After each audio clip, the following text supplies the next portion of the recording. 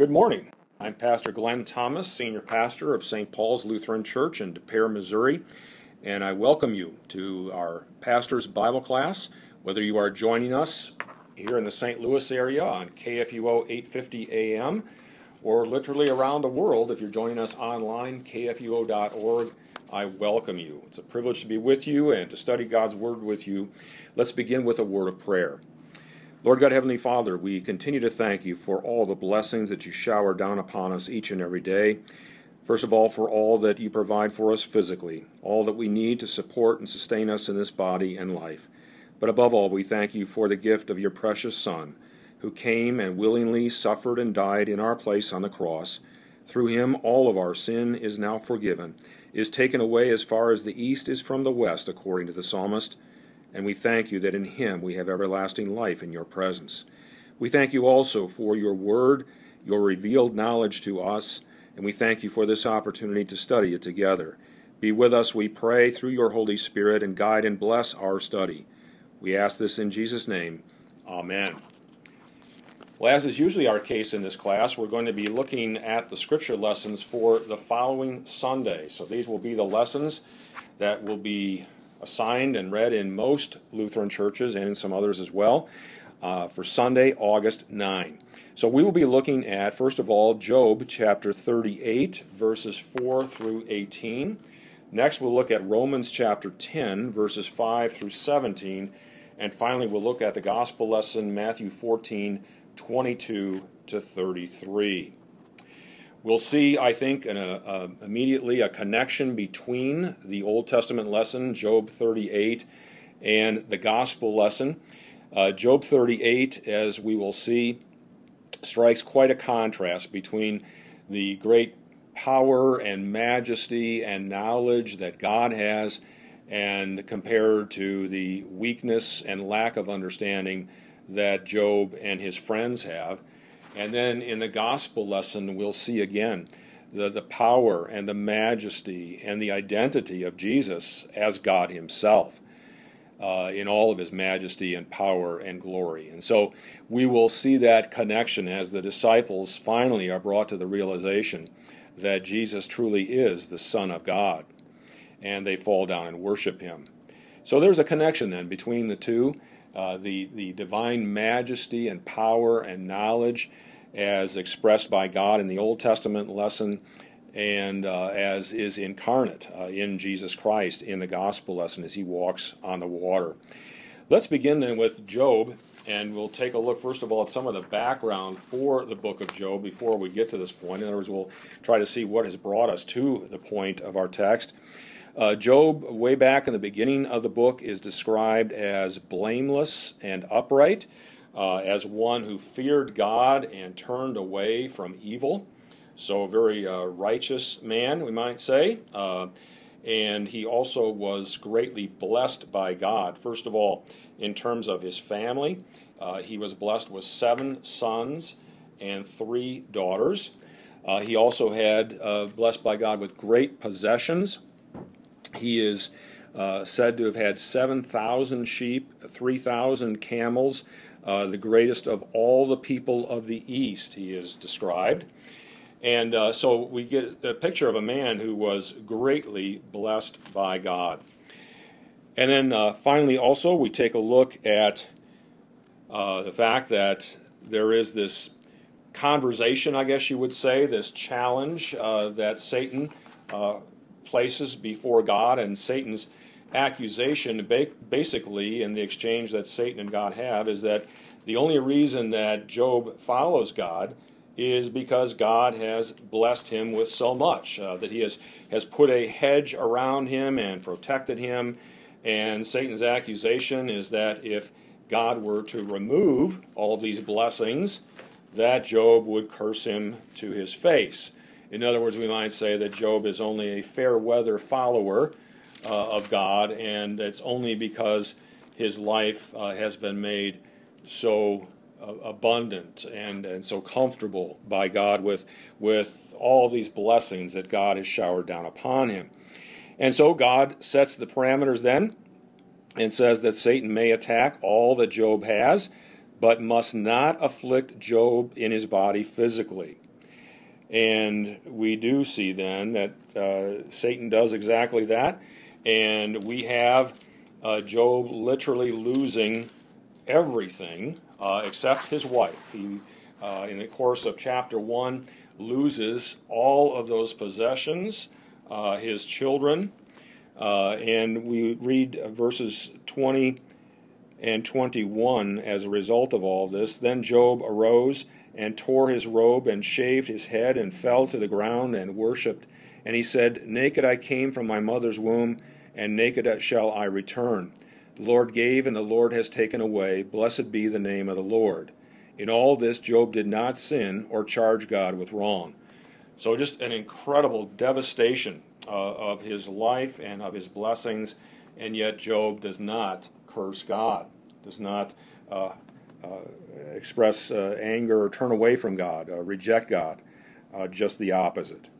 So then Satan, not satisfied with that, is the accuser again, and throws another accusation at God, saying that if Job is afflicted physically, bodily, that he would curse God to his face. God again sets the parameters and allows Satan to afflict Job physically, but Satan must spare Job's life. He's not allowed to take his life. And then Satan afflicts Job with sores from the sole of his foot to the top of his head, the scriptures say. And so Job is just a pretty pitiful sight when all is said and done. He simply sits on the ground, takes a piece of broken pottery, and scrapes himself with sitting in ashes. So has been reduced, I guess you would say, to nothing more than a pitiful sight, now even physically with sores all over his body. Just reading this at verse 9 of chapter 2, then his wife said to him, Do you still hold fast your integrity? Curse God and die. So not very strong spousal support, we might say there. But he said to her, You speak as one of the foolish women would speak. Still we receive good from God, and shall we not receive evil? In all this Job did not sin with his lips. So again, in spite of the incredible destruction and devastation in his life, even to the point of being afflicted himself physically, Job does not curse God, does not sin. Then we have really about 36 chapters of Job and his three friends philosophizing, I guess you would say, going back and forth in terms of discussing good and evil and good things and bad things in life and the reasons for them and so on. It's a long read. And finally, in verse 38, God kind of gives Job a bit of a dressing down here. These guys are talking as if they know so much and understand so much, and really they understand nothing. And God here in chapter 38 really sets up a contrast, as I indicated earlier, between the power and knowledge and majesty and understanding of God and the weakness and the smallness, we might say, of man and his understanding, and in particular here of addressing it very personally in a way to Job. So let's start with, we're in chapter 38 of Job, starting with verse 4, and there's a series of questions here, first of all, where God uses the imagery of building a house to describe his creation of the world. Let's just read 4 through 6 and then talk about it. Where were you when I laid the foundation of the earth? Tell me if you have understanding. Who determined its measurements? Surely you know. Or who stretched the line upon it? On what were its bases sunk? Or who laid its cornerstone? So going back, these are, of course, a series of rhetorical questions.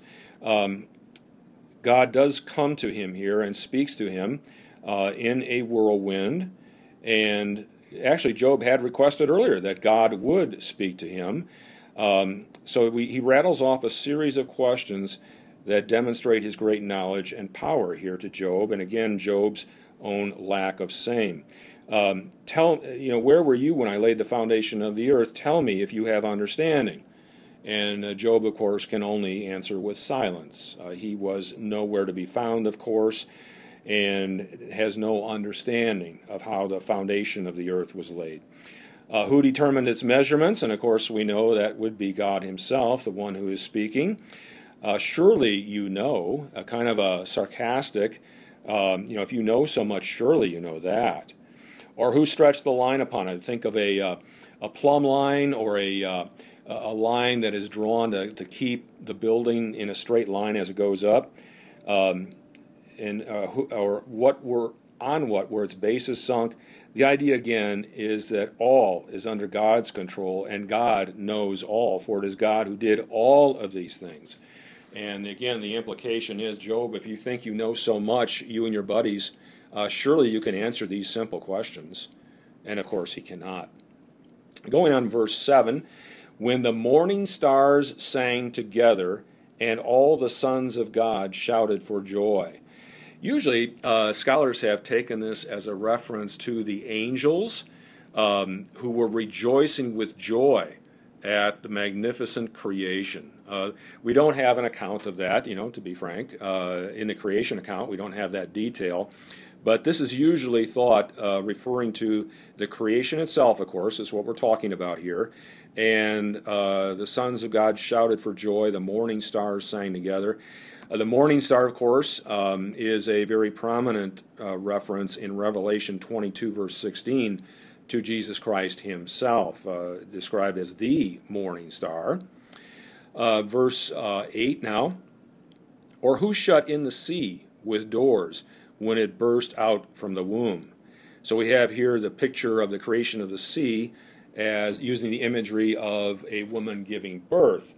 And again, the rhetorical answer, the understood answer here is that God did this. God created the parameters, you might say, for the sea, and kind of a picture of shutting it in or containing it with doors when it came bursting forth from the womb, or when it was created. Next, verse 9, when I made clouds its garment, and thick darkness its swaddling band. Well, here you have the imagery of God creating clothing for the sea, and we could say by extension the world itself. Clouds are spoken of as a garment, and thick darkness as a swaddling band. We think of the swaddling clothes that new infants were wrapped in particular Jesus, the reference to swaddling cloths. God is using that imagery here to talk about his mighty creation. Verse 10, and prescribed limits for it and set bars and doors. Again, God prescribing the limits for the earth, for the sea, for his creation. And notice here he speaks of, I should have referenced in verse 9, notice the use of I here. So we've stopped with the rhetorical questions that Job can only answer with his silence. God is here declaring what he did. Verse 11, and said, thus far shall you come, and no farther, and here shall your proud waves be stayed. Again, God determining the boundaries and the limits, the almighty control that God has over his creation and over all things that he has created. Verse 12, have you commanded the morning since your days began, and caused the dawn to know its place? And here's again a rhetorical question, which again is obviously no. Job has not commanded the morning to begin, in other words. And here we reference that God also commands not just the creation on earth, but all the celestial bodies as well. He is in command of it all, in control of it all. Verse 13, that it might take hold of the skirts of the earth, and the wicked be shaken out of it. And the skirts of the earth, again, a lot of scholars think this is a reference to the dusk and the dawn, being portrayed as folds on a blanket or a tablecloth. Again, a way of picturing God lifting up the blanket or the apron, so to speak, to reveal the light. Another way of referring to light and darkness, that again, day and night, that are in God's control. Verse 14, It is changed like clay under the seal, and its features stand out like a garment. The clay under the seal. Note how clay changes its form, changes its shape when it is underneath a seal, or when a seal is applied to it and pressed down. It conforms to the shape and the design of the seal, whatever the seal is. Same again with the earth. When the sun comes up, it rises, and the features of the earth become clear, become known, they appear, and there's a change that takes place there. And again, God in control of all this. Verse 15, from the wicked their light is withheld, and their uplifted arm broken. And God, the uplifted arm would be when the wicked raise their arm in violence or threaten. God thwarts that. He puts an end to that. And from the wicked their light is withheld, the first part of verse 15. And of course the wicked are in darkness. When it comes to darkness and light, God is only the God of light, not the God of evil and darkness. Verse 16, have you entered into the springs of the sea, or walked in the recesses of the deep? And again, the rhetorical no. But yet just stop and think how God knows even the contours of the deepest parts of the ocean floor, places that man has never been, can never be, yet God knows it full well. Walked the recesses of the deep. I just think of that, God traversing even the lowest points in his created earth. Have you comprehended the expanse of the earth? Declare if you know all this.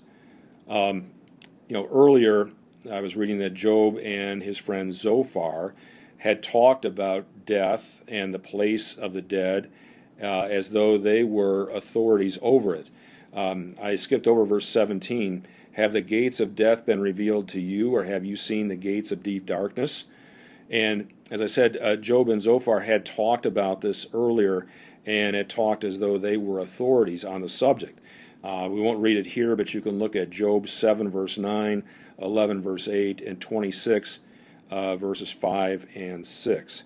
And, of course, God is the authority over life and death. He knows it all, and the gates of death are known to him. We can think of the gates of death also known to his Son as a result of his Son's great love for you and for all people, that he willingly experienced the gates of death on our behalf. The ending here, declare if you know all this, and of course Job can only be in silence because he knows none of it. So again, we think of summarizing here, the great contrast between the knowledge and the great understanding that God has of all this and of all of life, all of death. There is nothing about which he is ignorant compared to Job and his buddies. We could extrapolate beyond Job and his friends, of course, and think of modern day man, how sophisticated we think we are, how arrogant we can become at times with things that we think we know full well. And yet there are other times in life when we realize painfully how little we do know, how little understanding we have of even some very basic things that happen day in and day out.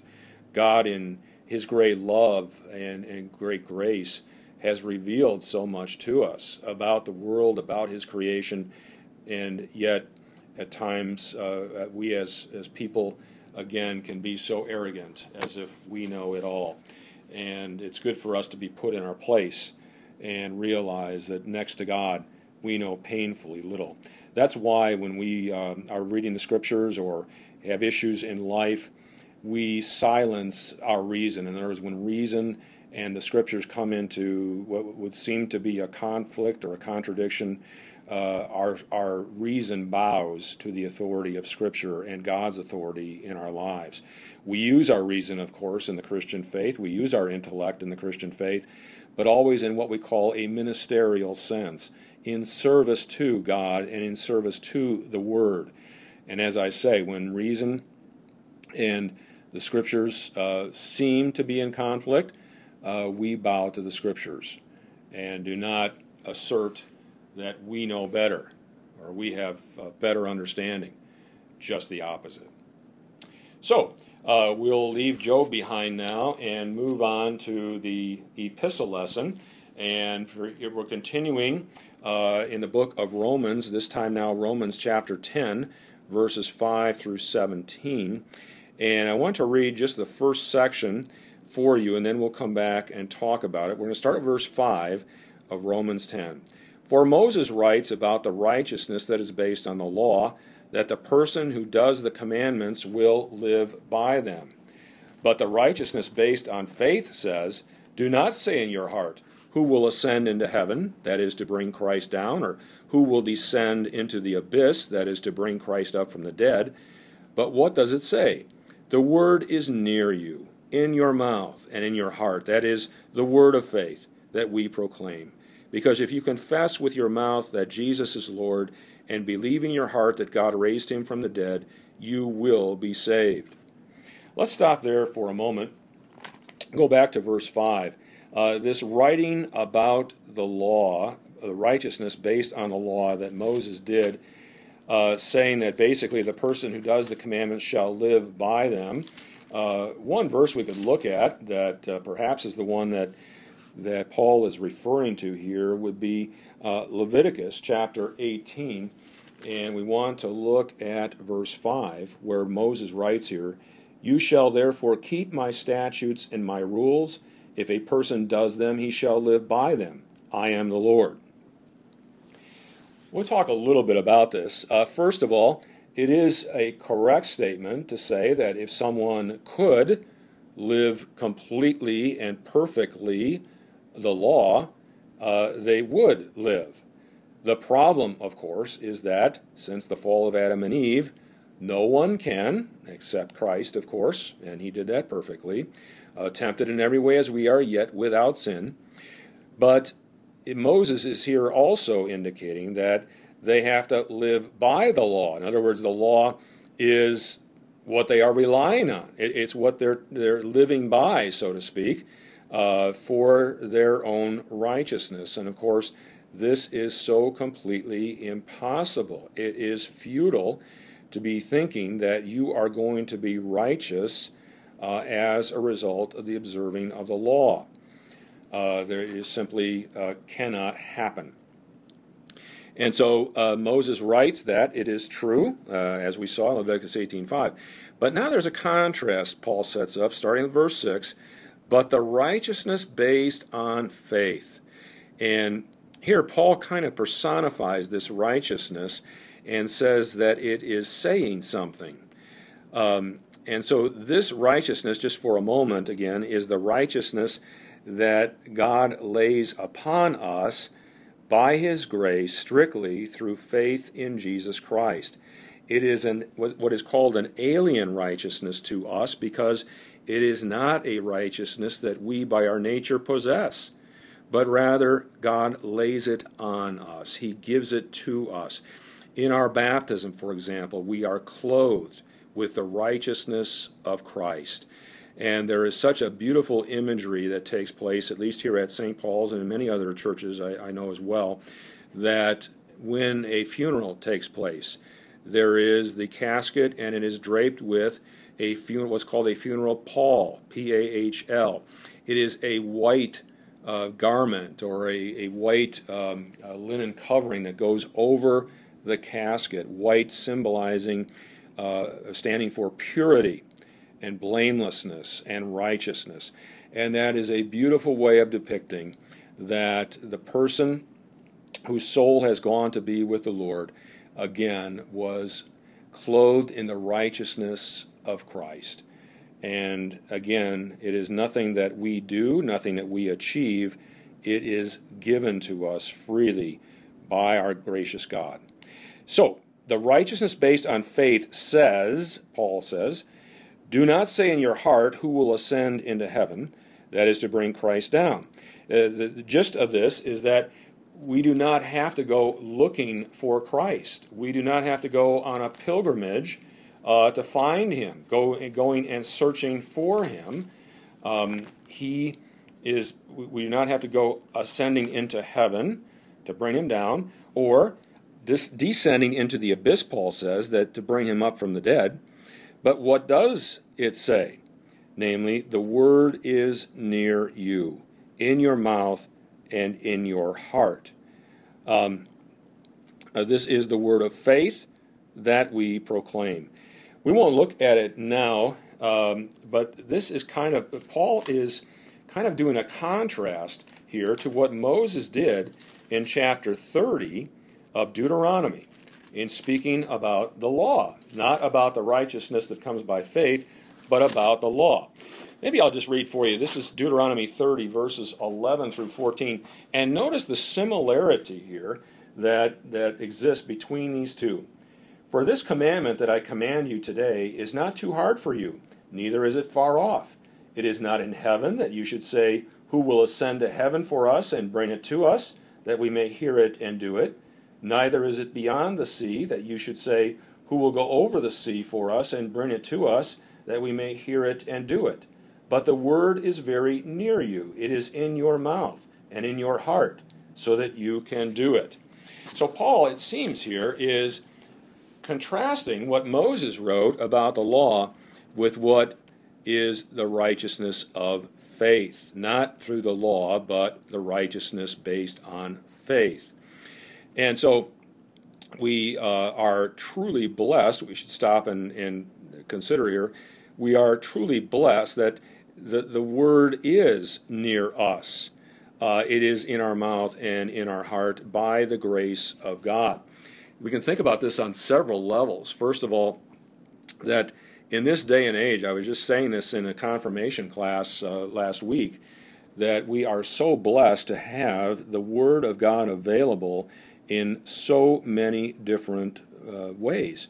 Not only is there the printed on paper scriptures, we also have, I, for example, on my phone have a couple of different apps that have the Bible even in different versions.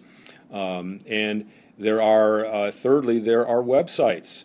There's one in particular that I like to utilize called Bible Gateway, where there are any number of different translations, even in foreign languages.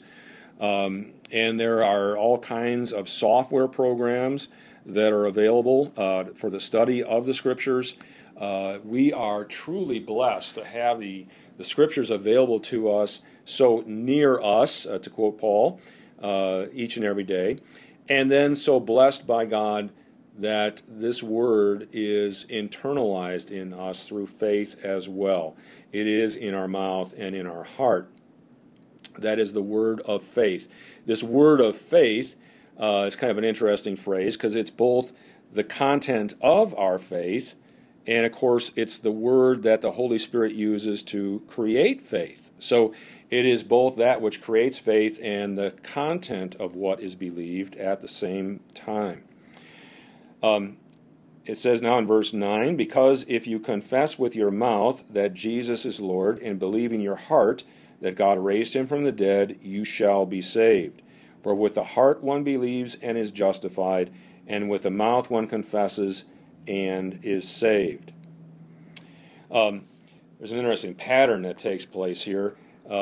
Talking in verse 9, confessing, believing, being saved, and then in verse 10, again, believing and confessing with the mouth and being saved. It's kind of an interesting pattern that Paul almost reverses from verse 9 to verse 10.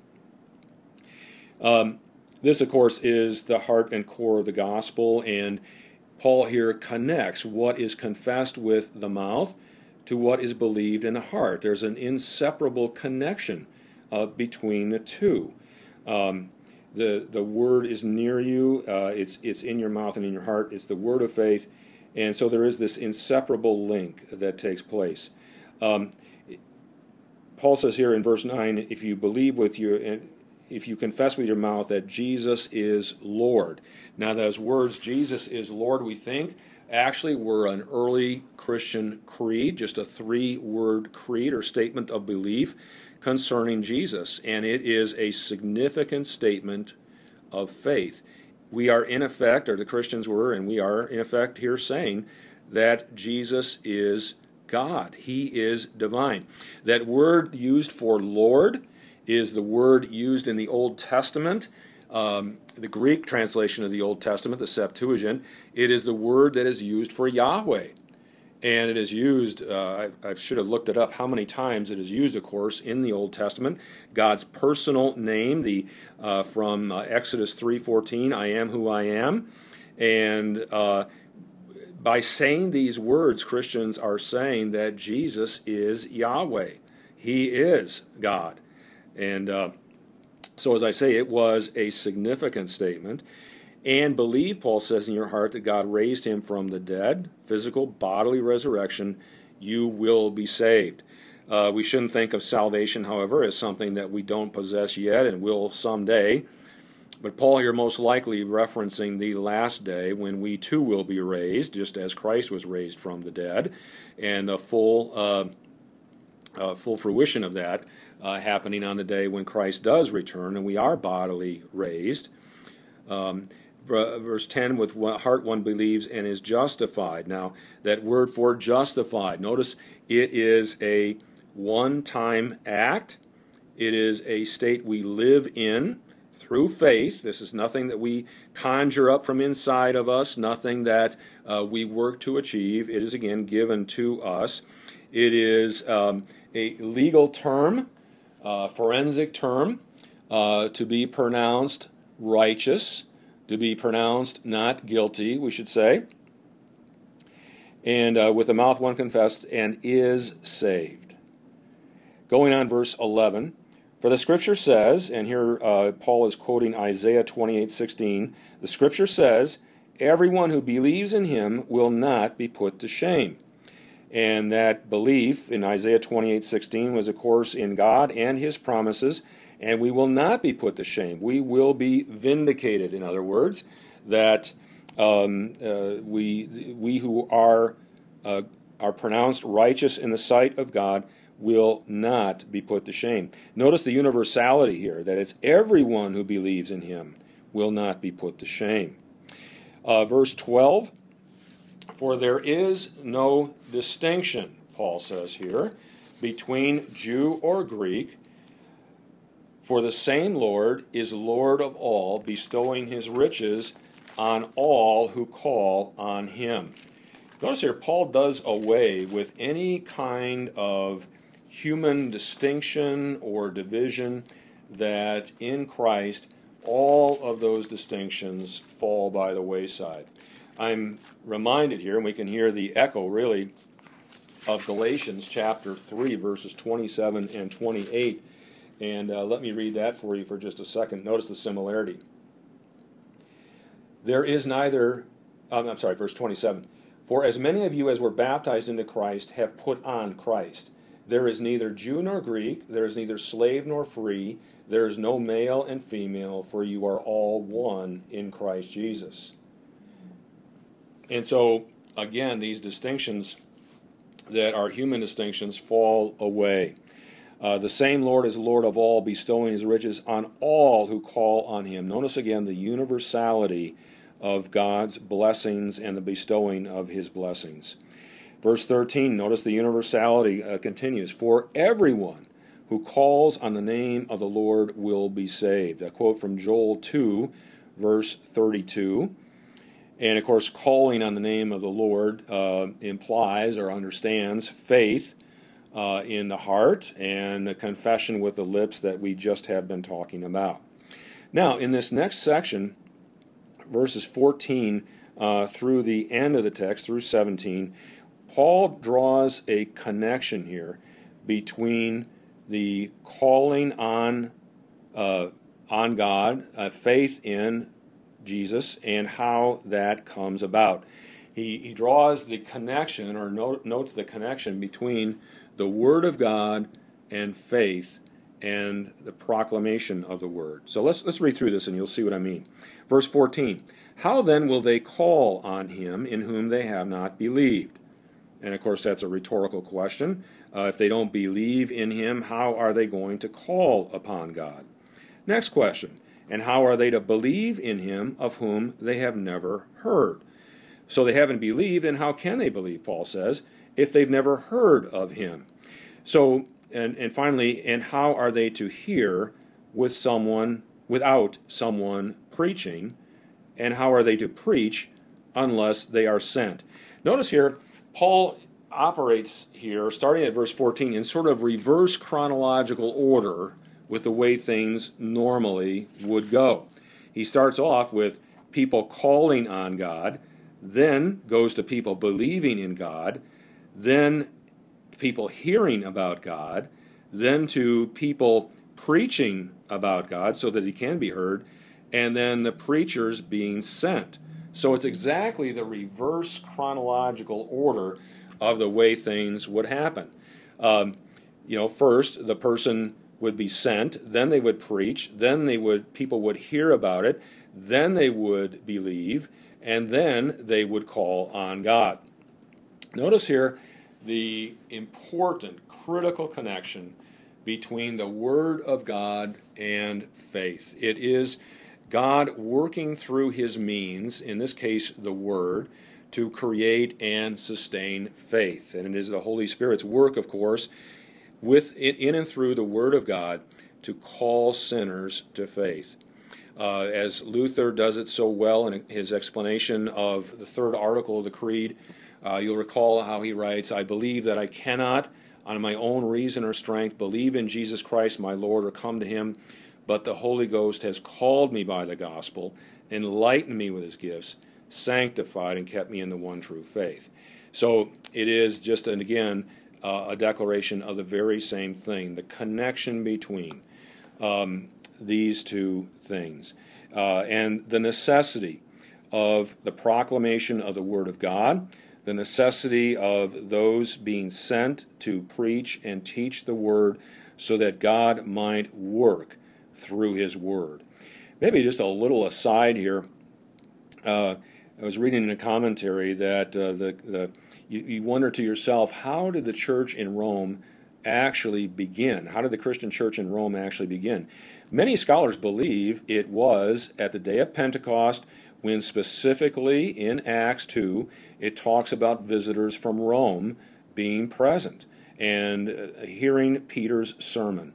Another case where the Word was used by God to create and sustain faith. And then those visitors from Rome going back and telling the Word, proclaiming, preaching the Word, so that again faith was created there. Just a little aside, but it's an interesting concept to think about.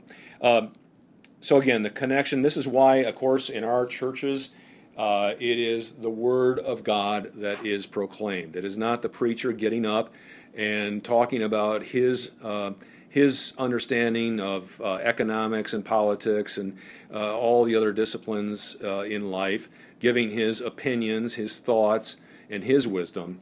It is the Word of God that is to be proclaimed, and that's what we always do when we are in worship together. It is that Word that creates and sustains faith. Now, a little contrast here. Starting in the middle of verse 15b, as it is written, how beautiful are the feet of those who preach the good news. We really think here that this is, well, it's a quote, first of all, from Isaiah 52, verse 7. How beautiful are the feet of those who preach the good news. We think this was probably a reference to the messengers who brought the good news to God's people of their release from captivity in Babylon. That it's referencing that, first of all, that it's a reference to the joy that accompanied that proclamation of that freedom and that release from captivity in Babylon. How beautiful are the feet of those who bring that good news. But of course, Paul, speaking about the righteousness that comes by faith in Jesus Christ, speaks about those who proclaim, preach, and teach the Word of God. It's certainly Those included the apostles who were sent out. That's what that in verse 15. The word "sent" comes from the Greek word apostello, from which we get apostle, the one who is sent out. In this case, with authority by Christ. Includes also the teaching of the apostles, of course, in the New Testament. We also have today pastors who are called and, in a sense, sent with divine authority and a divinely authorized office to do just that, to preach and teach the Word of God. But we think even beyond that, certainly, that we think of the proclamation of the gospel, the telling of the gospel so that people can hear it in everyday situations by all kinds of people who are used by God to proclaim the wonderful good news of the gospel, that in Christ there is forgiveness and in Christ there is life. And that certainly includes each and every one of us. Then verse 16, a bit of a contrast here, but they have not all obeyed the gospel. For Isaiah says, Lord, who has believed what he has heard from us? And that's a quote from Isaiah 53, verse 1, the very next chapter in Isaiah from the previous quote, showing, I think here, how quickly even God's people can fall into unbelief and not believe what has been proclaimed to them. And this is a good point to say that when God works through means like the Word of God, he can be rejected, he can be completely resisted, and does not force people to believe. And we have all seen how two people can hear the very same proclamation concerning sin and grace and Christ, and one believe and one not believe. If the person does not believe, we of course say it is their fault. It is their rejection of God's gracious offer of forgiveness. It is not the fault of the Word of God. It certainly is not the fault of God himself, who desires that all be saved and come to the knowledge of the truth.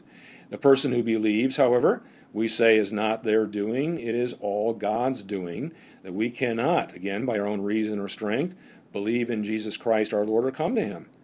It is all God's doing. And here Isaiah is quoting the fact that people can reject and can resist the working of the Holy Spirit. And finally, verse 17, the capstone verse here, so faith comes from hearing, and hearing through the word of Christ. This message about Christ, the word of Christ, again, is not something we conjure up from inside of ourselves. It's not something that God, booms down from heaven to us.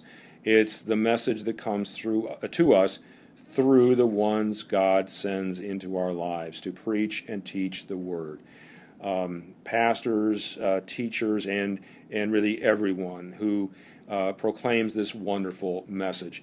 And notice here, too, the focus is on the message. The focus is on the Word and the hearing of the Word, and how critical, how important that is. Just a quick aside that I've always had a very, very firm belief that at weddings, certainly at funerals, that we preach Christ and Christ crucified and risen from the dead.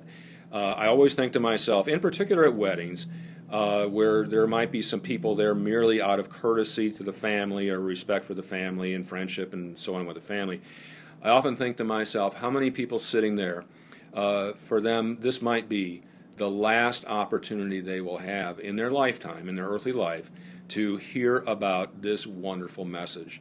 So it's always been my firm belief that we don't shy away from preaching Christ at weddings, certainly at funerals where the same might be the case. You can tell, believe me as a pastor, when you're sitting up there, you can tell just by watching people how many people regularly worship God and others who just are like a fish out of water, so to speak, and do not follow along, have no concept of what is going on. And again, you have life and death right there in front of you at a funeral. And I never shy away from preaching again the very basics about Christ and forgiveness through him, and on the other hand, sin and death as a result of sin.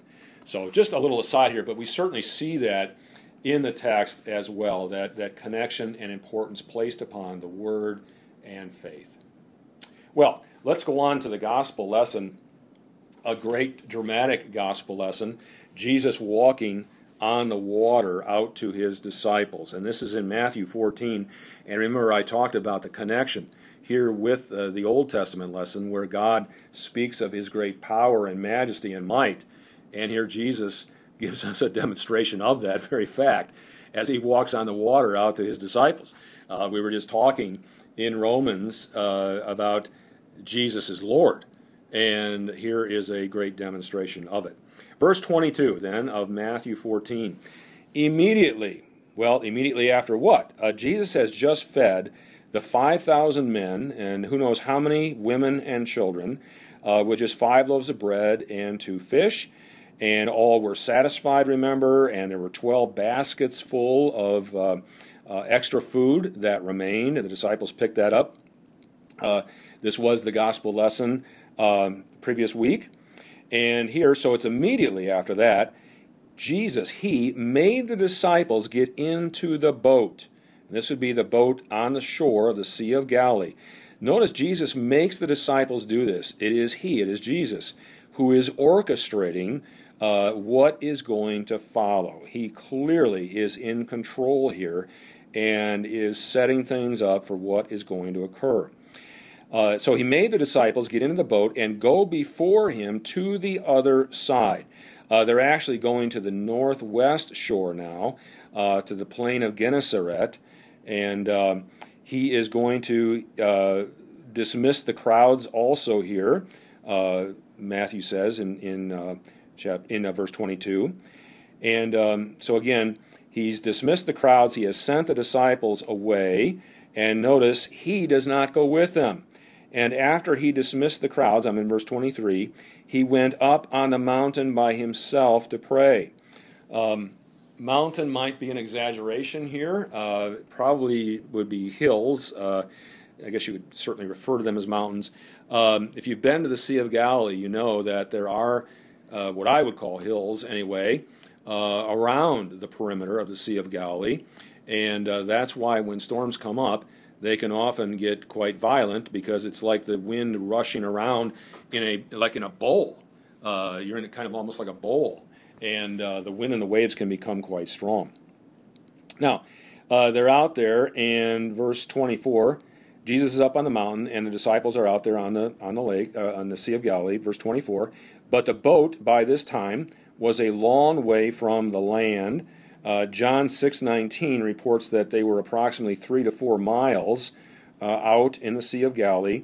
It goes on, they were a long way from land, beaten by the waves, for the wind was against them. So they're out there, and they've got this storm occurring. But I want to point out here something that Dr. Jeffrey Gibbs, in his excellent commentary series on Matthew, points out, that unlike Matthew 8, where the disciples are fearful because of the storm, that the wind and the waves were crashing over the boat, and they were terrified they were going to die. That's not the source of the fear here in this incident.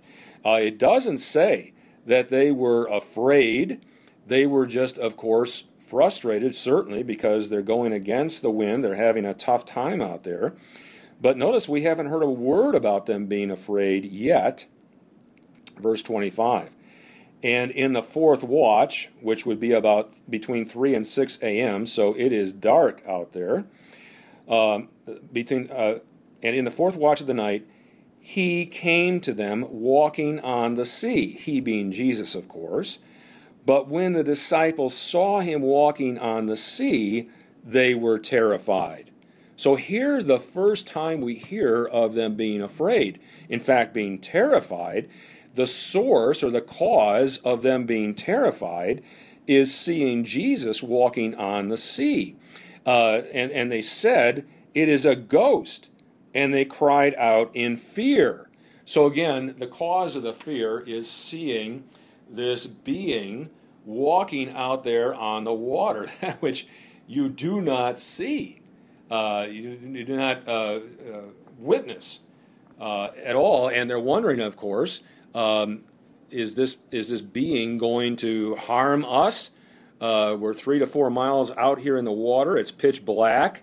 What's going to happen to us? So then in verse 27, notice here, immediately, Jesus spoke to them, saying, "Take heart, it is I, do not be afraid." So Jesus immediately assures them with his presence. And as soon as he identifies himself, their fear and their terror should subside. But notice it's not enough for Peter. That's not enough. Verse 28, "And Peter answered him, Lord, if it is you, command me to come out to you on the water." So Peter still is not convinced, it would appear, and he has this strange request, sort of a bizarre request, "Command me to come out to you on the water." Jesus has a one-word response in verse 29, "Come."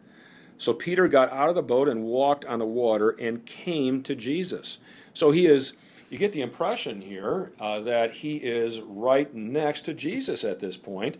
Later on, we'll see how Jesus is able to just reach out to him. So he has been empowered to do exactly what he has asked to do, and Jesus has proven that to him. It's kind of, a little parallel to Thomas's demand, unless I see the nail prints in his hands and put my hand in his side, I will not believe. Lord, if it is you, tell me to come out to you here. And Jesus obliged Thomas just like he obliges Peter here and condescends to granting his request. But verse 30, "But when he saw the wind," notice he takes his eyes off Jesus here, "he saw the wind, he was afraid," Peter was, "and began to sink. He cried out, 'Lord, save me.'" And verse 31, again, immediately, this is the second time now, immediately Jesus comes this time to Peter's aid. Jesus reached out his hand and took hold of him, saying to him, "O you of little faith, why did you doubt?" This is I would say, a fairly strong rebuke here of Peter by Jesus. I don't know what, Jesus is not saying here. He doesn't compliment Peter. "Well, Peter, that was a great try, and good for you for stepping out of the boat in the first place." It's a fairly mild to strong rebuke here. "Oh, you of little faith," that literally is little faith, why did you doubt? And it's probably saying enough. But notice here, well, let's finish up first, and then we'll have some comments. "And when they got into the boat," namely Peter and Jesus, "the wind ceased." I think usually understood here that Jesus calmed it. Although I must admit it does not say that, but there is seemingly a parallel happening here of them getting into the boat and the wind ceasing.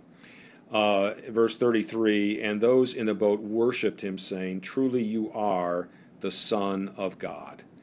Those in the boat, of course, being the disciples, you could assume, I guess, that they are bowing down in reverence before him as they should in the presence of God.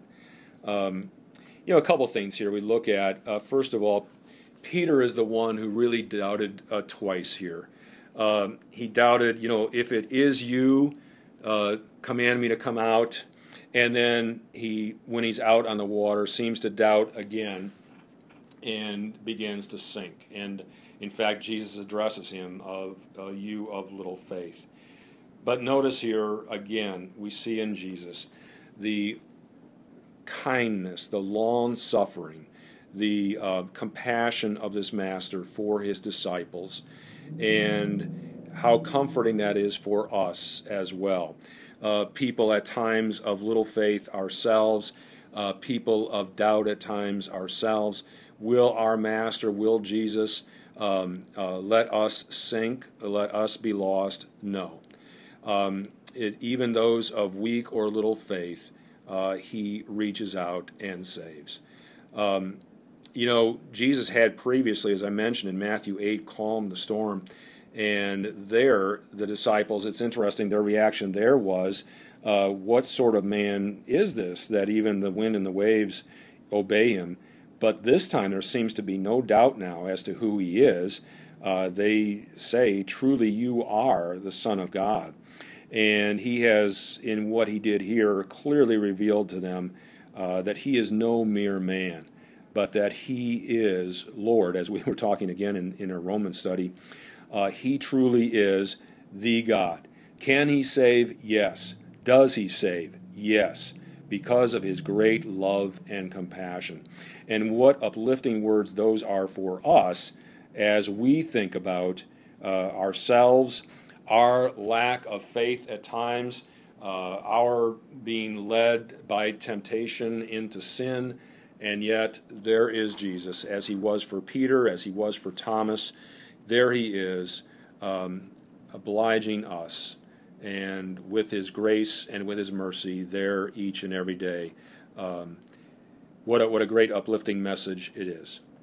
Let's close then at this point with the benediction. May the grace of our Lord Jesus Christ and the love of God and the fellowship of the Holy Spirit be and abide with you all. Amen. Thank you very much for joining us today. Have a great week.